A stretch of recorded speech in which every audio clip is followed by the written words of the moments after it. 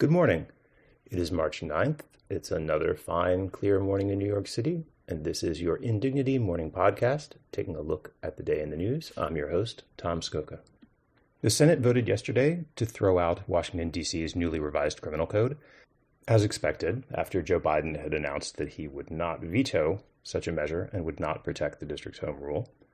We talked about this before. I wrote about it yesterday some, but it remains absolutely infuriating. Dozens of cowardly scumbag Democrats stampeded to join the Republicans in trashing self-rule in the district and in hyping up a right-wing panic over crime that is the only issue on which an incredibly unpopular Republican Party is able to get any traction.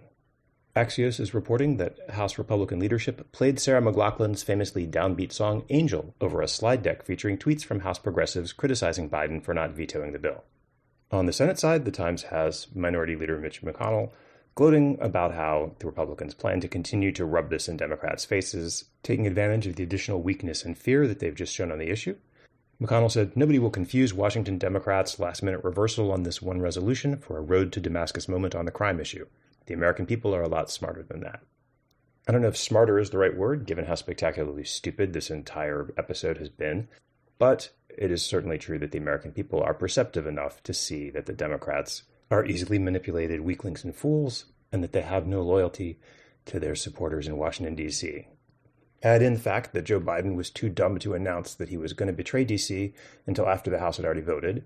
So even on their own cynical, supposedly self-protective terms, the Democrats left their House members exposed to ads saying that they support carjacking.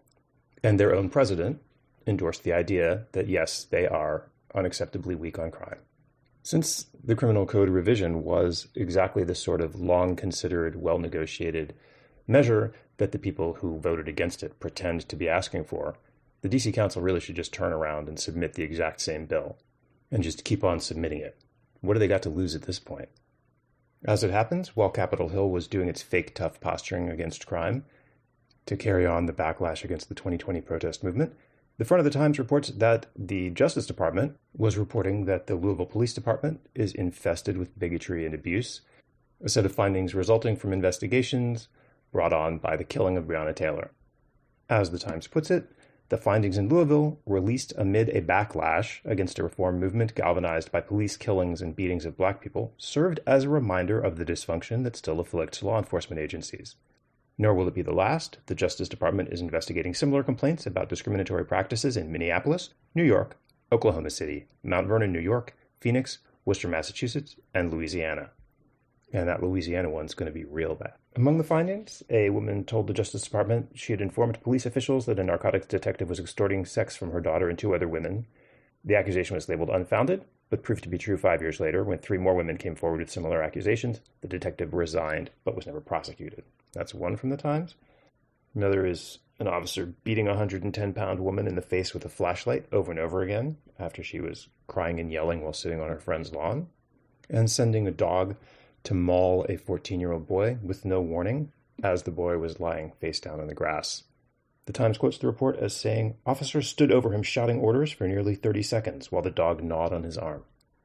The Times also reports that Mayor Eric Adams's chief of staff has gone on now to work for the real estate industry as a high-paid consultant and eventual lobbyist, after which he's expected to turn around and run Eric Adams's re-election campaign.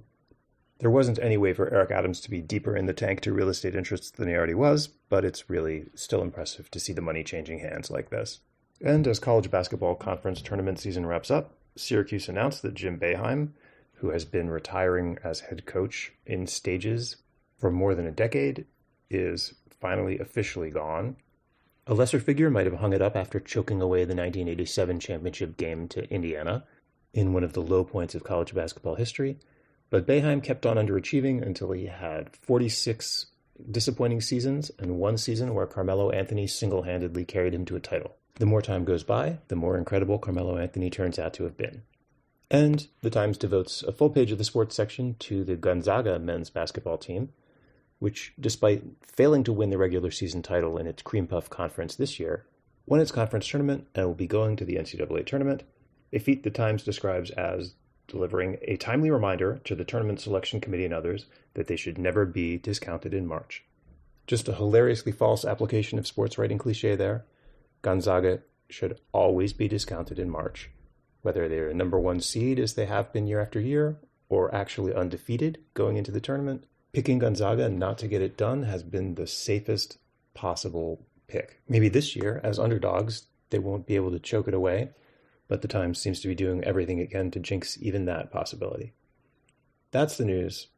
We'll talk again tomorrow. Please subscribe to Indignity to keep us going, and have a triumphant day.